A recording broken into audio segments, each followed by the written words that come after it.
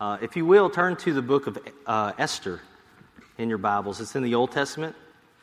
It's after Ezra and Nehemiah. The book of Esther. And you can turn to chapter 1 in Esther.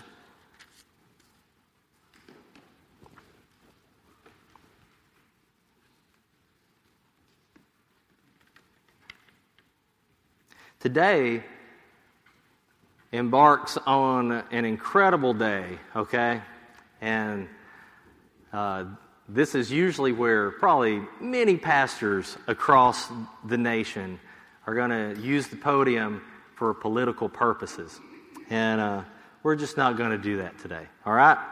Can I get an amen? All right? All right. Now, within the story of Esther, are there politics? Yeah, there are.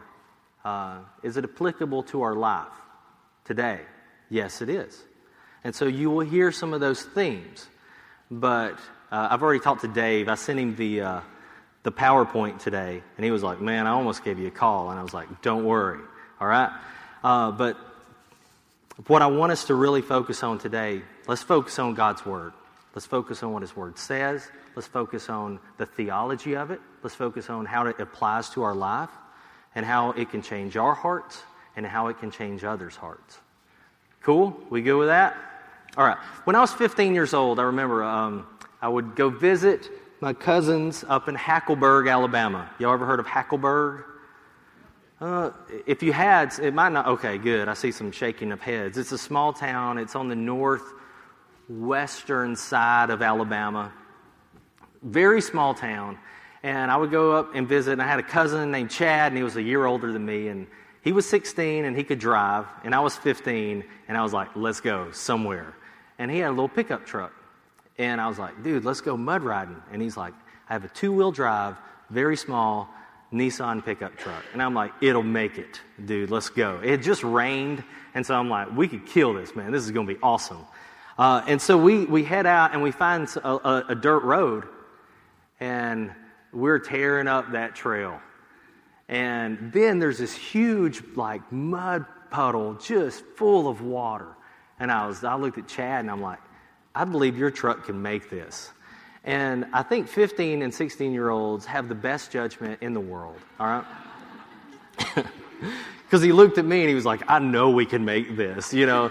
And so he gunned it, and we got about halfway through the big mud puddle, and we got stuck. And we tried for hours to get unstuck. And we were covered in mud and wet, and, you know, it was so gross. And I remember asking the question, like, dude, how did we get here? How is it that we came to be where we're at right now? Right? And so that was just one of the questions. So y'all turn to Esther chapter 1. This is one of the questions, and this is kind of a bad segue, but this is a question that I think God's people need to ask. How is it that we got here? How is it that we, God's people, are still here? Why do we still exist? If y'all have studied history at all, Old Testament, the time when Jesus was born, even into the early church, into the Middle Ages, how is it that God's people are still here on earth?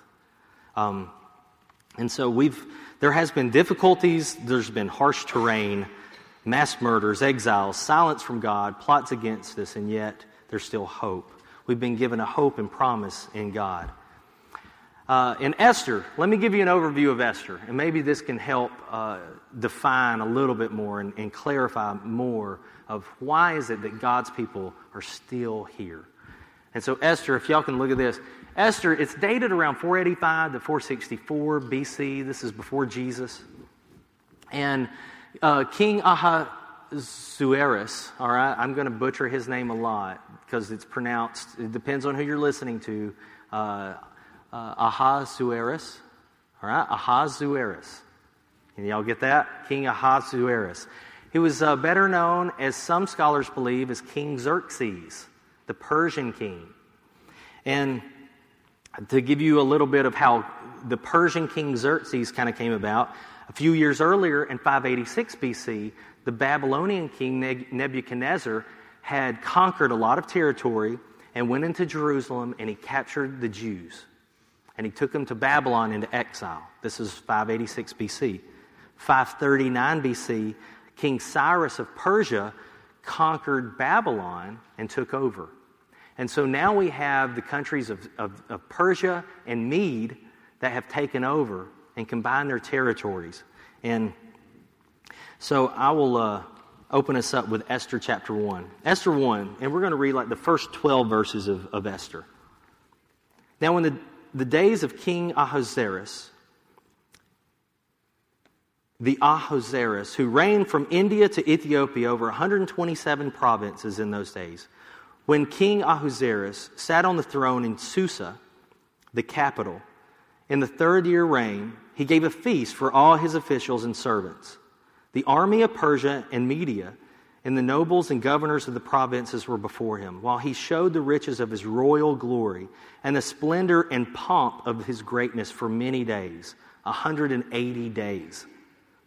And when these days were completed, the king gave all the people present in Susa, the citadel, both great and small, a feast lasting for 7 days in the court of the garden in the king's palace. There were white cotton curtains and violet hangings fastened with cords of fine linen and purple silver rods and marble pillars, and all the couches of gold and silver and mosaic pavement of porphyry marble, mother of pearl and precious stone. Drinks were served in golden vessels, vessels of different kinds, and royal wine was lavished according to the bounty of the king, and drinking was according to this edict. There is no compulsion, for the king has given orders and all the staff of the palace to do as each man desired. Queen Vashti, some people call her Vashti, some people call her Vashti. All right, we'll stick with Vashti. So the Queen Vashti also gave a feast to the women of the palace that belonged to the king Ahasuerus. And on the 7th day, when the heart of the king was merry with wine, he commanded a few of his 7 eunuchs who served in the presence of King Ahasuerus to bring Queen Vashti before the king with her royal crown in order to show the people and princes her beauty, for she was lovely to look at. Verse 12. But Queen Vashti refused to come to the king's command delivered by the eunuchs. At this, the king became enraged, and his anger burned within him. So as you can tell, this is a lavish feast. You can go to the next slide, and I tried to bring just an old school, So you have the king, and he's laying on the table, and there's all these fine wines and foods, and he invited all the nobles and the governing officials to this feast. And just to kind of give you a modern day aspect of this, okay? This was part of India, part of Pakistan, Afghanistan, Uzbekistan, Turkmenistan, Iran, Iraq, Kuwait, Syria, Lebanon, Israel, Palestine, and even into northern Egypt. You can even get on like your Google Maps right now, and you can look at that area in the Middle East. And Persia and Media owned most of this. That was their territories. And they had a feast, and they invited all the nobles and the governing officials from all that territory to come visit and have a feast. And in this feast, the king, Ahasuerus, he decided to invite the queen, as she was having her own feast for other nobles, and she refused. And so, in his anger, some of the people were in his ear, and he's like, hey, if the queen refuses, what does this mean for all the women? What if all the women start disobeying all the kings of these other areas? Right? And so, he's like, you're right. And so, he banished Queen Vashti from ever, he basically said, you are no longer queen. And so, he had to have a replacement. And so one of the officers, he said, hey, how about this? How about we have a beauty contest? And in this beauty contest, we'll get the most beautiful women from all these territories, and we'll bring them to you, and you can pick your favorite one to be the new queen. And King Ahasuerus was like, that's a great idea, a beauty contest. And so for a year, they prepared these women. So they prepared them with oil and myrrh and all these things and prepared them to be the most beautiful they could over the next year. And they brought one of them named Esther. And along with Esther was her uncle or cousin, and his name was Mordecai. Esther's parents had died when she was young. And so I'll read in chapter 2, verse 3. It explains a little bit of Esther. And let the king appoint officers in all the provinces of his kingdom, to gather all the beautiful young virgins to the harem in Susa, the capital, under custody of Hegai, the king's eunuch, who is in charge of the women. Let their cosmetics be given to them. And I think I might have wrote that down wrong. Anyway, it was she was beautiful, and it said that she was very beautiful, and she was very shapely, and she was very pretty on the eyes. That's what this word says. And so she was one of the most beautiful. And so they got Esther, and they brought Mordecai with her, and they prepared her and brought her in front of the king. And King Ahasuerus, he chose Esther to be the new queen. He thought that she was the most beautiful out of all those women. Well, one of the things that these guys were in is they were in exile, the Jews. Remember years earlier with King Nebuchadnezzar, since they had captured him and brought him into exile, they were out of their land. They were out of the Holy Land. They were not in Judah or Israel anymore. They were, around the Babylon, Susa area, more in the Middle East than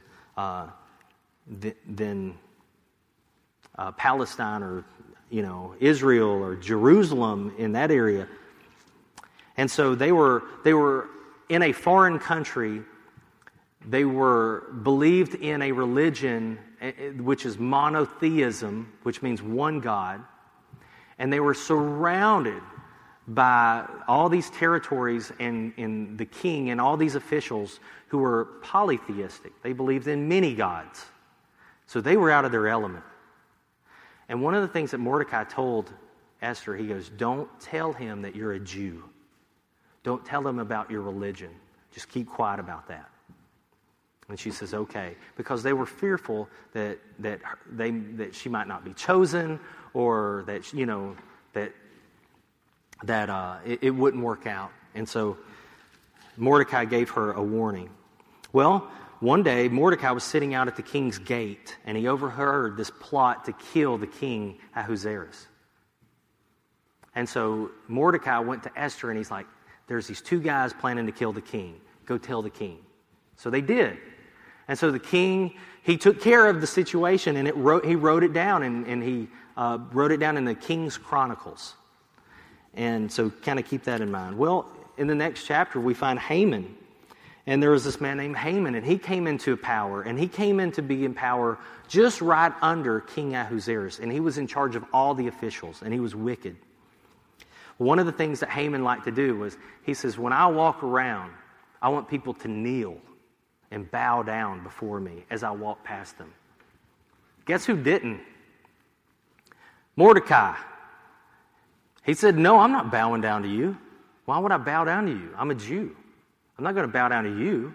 I have one God, and that's who I'll bow down and praise to. Side note on Esther. The book of Esther had been controversial, especially in the canonization of Scripture, because it never mentioned God. God is not mentioned in the book of Esther. And so it stood the test of time in the Old Testament Scripture. It stood the test of time in the New Testament. And so it ended up being canonized as the Word of God in the Bible, along with all the other books. And so hopefully I bring to light a little bit more of why that is. And so Mordecai refused to bow down to Haman. And Haman was like, not only is this a charge against me, and I could take care of you, one Jew, he goes, better yet, I'm going to take care of all the Jews. So his plot was, I'm going to pay the king Ahasuerus a lot of money, and then I'm going to send out a decree that in all the territories we are going to kill all the Jews. Mass murder all over the place. Does this sound familiar in history? Yes. So the Jewish people have not, they've been around a while, okay? They've suffered through a lot of things. And so this is just one of the instances. And so as Mordecai heard this decree as it went out into his city and all the other provinces, he began to cry, and he put on sackcloth, and he began to weep and put ash on his head, and he was praying. And I'll read in Esther chapter 4. Y'all turn to Esther chapter 4, verses 12 through 17. Esther chapter 4, verses 12 through 17.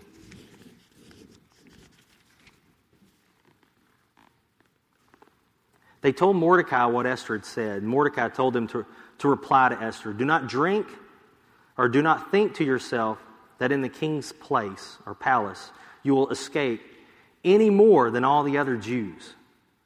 For if you keep silent at the time as this, relief and deliverance will rise for the Jews from another place, but you and your father's house will perish. And who knows whether you have not come to the kingdom for such a time as this." And Esther told him to reply to Mordecai, "Go gather all the Jews to be found in Susa and hold a fast on my behalf. Don't eat or drink for 3 days or nights. And my young women and I also fast as you do. And I will go to the king, though it is against the law. If I perish, I perish." Mordecai then went away, and he did everything as Esther had ordered him to. So as Mordecai was mourning, and he was crying, and he was praying, he went to Esther, and Esther said, "Look," he gave the message. He says, "Esther, don't put it past. I know you're queen, but if the king finds out you're a Jew, you're going to die also." And she's like, "That's fine. Do this. Tell all the Jews, go and pray, go and fast, seek God." That's really what the undertone here is. Fast and pray and seek the heart of God in this time. And so they did. And so it came about where Esther was able to approach the king, and she found favor in the king at that time. And the king says, "Esther, I'm very pleased to see you. I tell you what, I'll grant you anything, even up to half the kingdom, I will give to you." And she says, "I tell you what, I want to have a feast. I want to have a banquet. And I want you to invite Haman. I want Haman to be at this banquet with us." And so word went out, and Haman was thinking, "This is awesome." And so they brought Haman in, and they said, "Haman, we're going to have a feast, and you're invited, and we want you to be here with us," you know. And so Haman, he was like, "Yes," and he's all pumped. And so as he's leaving, he sees Mordecai by the king's gate again, and guess who doesn't bow again? Mordecai. He's not bowing down. And so Haman's like, he told his officials, he says, "I want you to do this. I want you to go, and I want you to build a gallows." And I have a picture of a gallows. It's where they hang people, and I want you to build it 75 feet high. And we're going to hang Mordecai where everyone will be able to see him. If he doesn't bow down, we're going to send a message into this, into the city and into the provinces that if you don't bow down, this is what's going to happen to you. And so they built the gallows 75 feet high. So they went and they had the feast. Well, that night, King Ahasuerus, for some reason, he couldn't sleep. And so as he has his insomnia and he's tossing and turning, he's like, "I know, I'll read the King's Book of Chronicles, and I'll just see what's been going on the past few weeks or years." So as he's reading it, he comes across the part where it says that Mordecai had warned him of 2 people that were going to kill him. And he's like, "I remember that. These 2 guys were going to kill me." He goes, "Did we ever do anything for that guy?" They're like, "No, we never did. We never did, praise him or give him anything, reward him." And he says, "Well, we need to do that." So the next morning, Haman comes into the king's court, and Haman is thinking, "Hey, I need to approach the king and say, we're going to put Mordecai on the gallows. He didn't bow down." Well, Haman got interrupted, and King Ahasuerus said, "Hey, I got a question for you." And let's read Esther chapter 6, verses 6 through 10. I got a question for you. So chapter 6, verse 6. Haman, he came in, and the king said, "What should be done to a man whom the king delights to honor?" What should be done to a man who the king wants to honor in front of everyone? And Haman's thinking, hey, this is all about me. And Haman said, "Whom would the king delight to honor more than me?" And Haman said to the king, "Well, for that man whom the king delights to honor, let royal robes be brought, which the king has worn, and the horse that the king has ridden." I just imagine Haman being like, this really old, I don't know, maybe I'm wrong, overweight and like white beard, and, he rolls his R's, I don't know. And he's like, "Bring the royal robe." And, I would just imagine him being that dude, And he's like, "Bring the royal robes that the king has worn, and the horse that the king has ridden, on whose head a royal crown is set. And let the robes and the horse be handed over to the one of the king's most noble officials. Let them dress the man with the king's delight to honor him, and let them lead him on the horse through the square of the city, proclaiming before him, 'Thus shall it be done to the man whom the king delights to honor.'" And then the king, he said to Haman, verse 10, "Hurry, take the robes and the horse, as you have said, and do so to Mordecai the Jew." And he's like, no, man, that's about me. That was all about me. He goes, "I was coming to you to kill Mordecai on the gallows, and you're saying we got to put all this stuff that I suggested on Mordecai?" Yes, that's where the plot thickens, and that's where it turns. And so they do that. They get Mordecai, they put on the royal robes, he's on the horses, they prance him around the city, and they're praising him, and giving him alms or whatever. And then later on, here comes the feast, the banquet. And Haman, he's there, and he's kind of down and out. And so Esther, she finds a way to bring it before the king to say, "Look, my heart is troubled. There's something that just, it's eating me from the inside out, and I can't get past it." And the king's like, "Look, I will grant you anything you wish, even up to half the kingdom. What is it that is your heart's desire?" And Esther, she told the king, Ahasuerus, she goes, "There's somebody that's trying to wipe my people out. I'm a Jew. And somebody has decreed that to kill all the Jews in all the cities and provinces, and this decree cannot be reversed." And the king says, "Well, who is it that did this?" And she said, "It's Haman. Haman did this."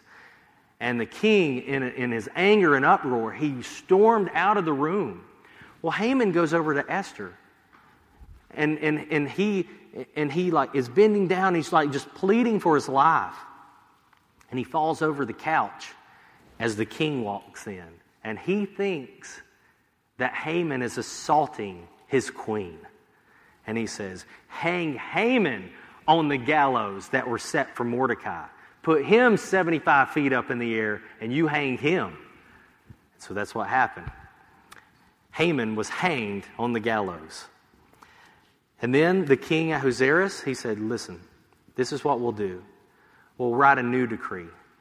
Tell the Jews, and we'll give them on that certain day, that particular day that was set, that all the Jews were supposed to be murdered. Tell them that they can fight, and they can fight back, and we'll give them 2 days to fight back. Write that and send it into all the cities and all the provinces." And so Esther and her relative Mordecai sat down, and they wrote a letter, and it was sent out into all the provinces and cities in all different languages. And the king even gave Mordecai his signet ring. And he put his signet ring in the wax on all the letters. That's a turn of event right there.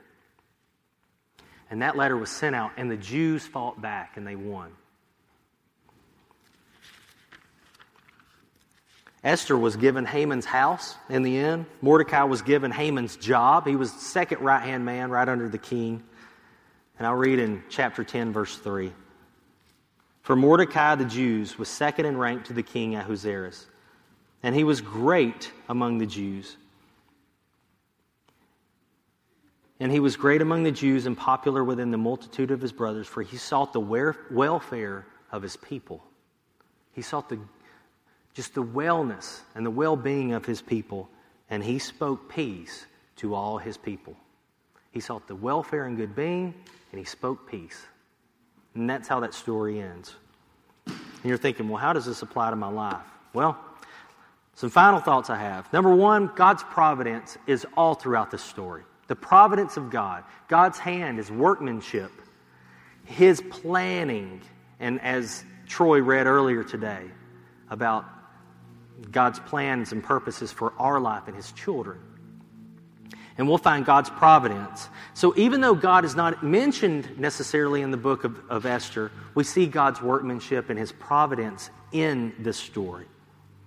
How is it that God's people are still here? How is it?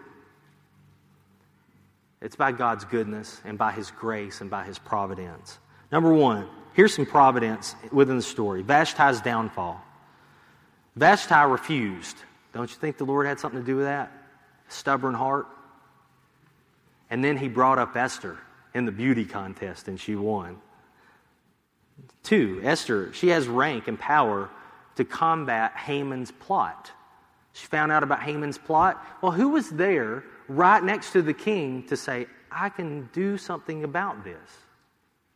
It was Esther. She was right next to the king. The king wasn't godly. He wasn't seeking the heart of God. But guess who was? Esther. She was there. She was in the presence of the ungodly. Number 3, King Ahasuerus' insomnia. He couldn't sleep one night. So what did he do? He read his King's Chronicles. He read some stories about himself and what was going on. Why could he not sleep? And why would he pick that book up to read? Right? The providence of God. Haman falls on Esther, pleading for his life, right as the King Ahasuerus walks in the room. He's pleading for his life, and it just looks bad. It looks like he's assaulting her. And from that, Haman was out of the picture.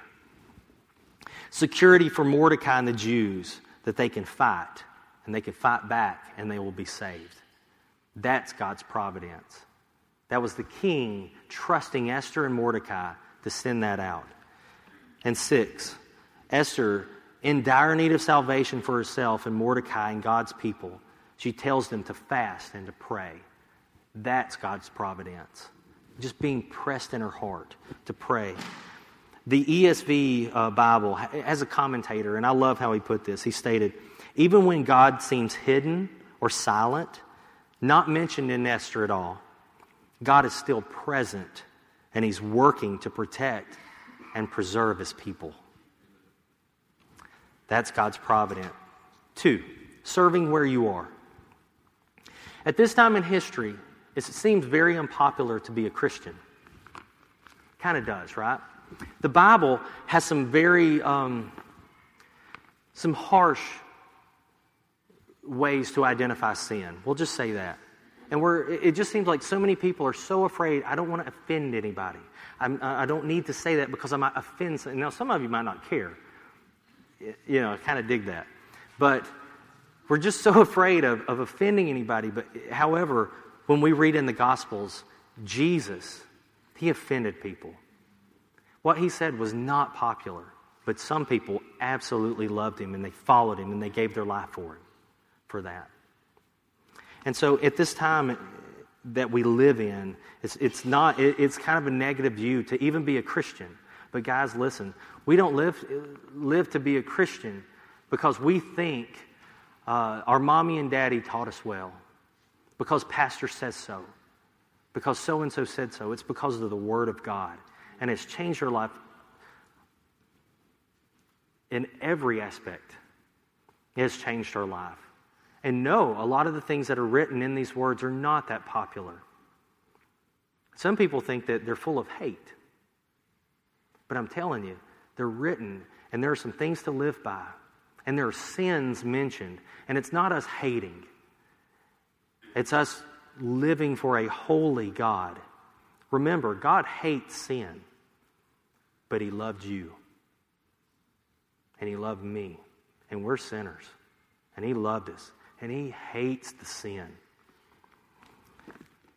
There are two people, and this is where I don't want you to see this as like crazy political, but we'll just throw this up and get it out of the way. All right?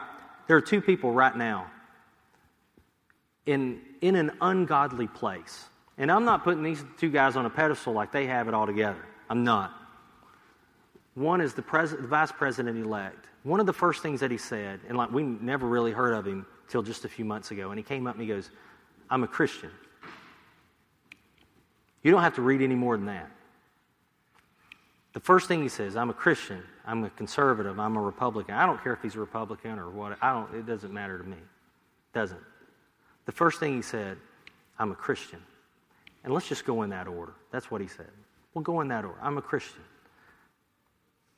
Well, guess what? This Christian is going to be in office in an ungodly place.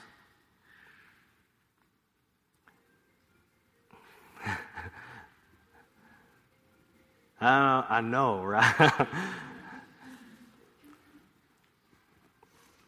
And he needs our prayer. He really does. Why is it that we're still here? Because God keeps putting Christians in these places that are not godly. Now, is he going to make all the right decisions? I don't know. That's what we have to pray for him about. The next guy, his name's Robert Aderholt. I know him. His dad was my mom's pastor, and he's been a pastor for 40, 50 years. And he's a bivocational pastor, small town Hackleburg, very small town. And within that small town, he pastored a church of just, 30, 40 people. And I saw my cousins, they went to that church, they were baptized there, they were saved and baptized. This is his son, Robert Aderholt.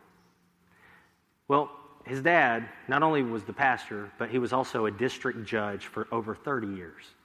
And so Robert was brought up into wealth and prosperity.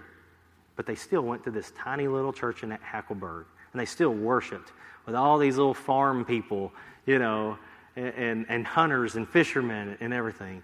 And that's Robert. And he's a Christian, and he's in Congress. Does he have it all together? He probably doesn't. Just being honest. I can't stand before you from this pulpit and tell you that I have it all together, because I don't. But God, he raises people up that love him, and he puts them in these ungodly places to have some kind of influence. Why? Because God in his providence is not done with us. He's not. He loves us, and he loves his people. He loves his children. And therefore, he puts godly people in the darkness. And this is our question. It says, so serving where you are you at? Where is it that you go? Let's just kind of break it down. You can take it off those. I know y'all don't want to focus on Congress or whatever this morning, but where are you at? Where is it that you go on a daily basis? And the people that you're in contact with? Are you a light? Am I a light in a dark place? We're in Flint, Michigan. This isn't the Bible Belt. It's not. Not everybody that you know goes to church. Not everybody that you know even claims to go to church up here. And so how is it that God can raise us up personally to be a light where we are for his people? Who knows? I mean, I don't know how the influence of Esther and Mordecai had on the king, but I know they had a lot of influence within that palace. So, and lastly, we have to think about prayer. One of the main things in the time of distress was prayer. And Esther says, I want you to do this. Pray and fast for 3 days. Find out where God's heart is. And Esther 4:14, we're going to close with this. Esther chapter 4, verse 14. And this is such a popular verse, and I love it. For if you keep silent at this time, relief and deliverance will rise for the Jews from another place. But you and your father's house, you'll perish. And who knows whether you not come to the kingdom for such a time as this. Who knows? You can stay silent. You don't have to tell people that you're a Christian. I don't have to tell people that I'm a Christian. We don't. We can be silent and go about our business. But who knows? Maybe God put you where you are for such a time as this, to show the love. There is no better time right now for Christians not to take a political stand, not necessarily. If they want to and so choose to, that's fine. But just to show kindness and to be generous. That's important. To show the love of Christ. So guys, this week I want you to focus on this. How can you, at where you're at on your daily routine, how can you show the love of Christ? And how can I show the love of Christ? By our generosity and by our kindness and by our words and by prayer. People need prayer.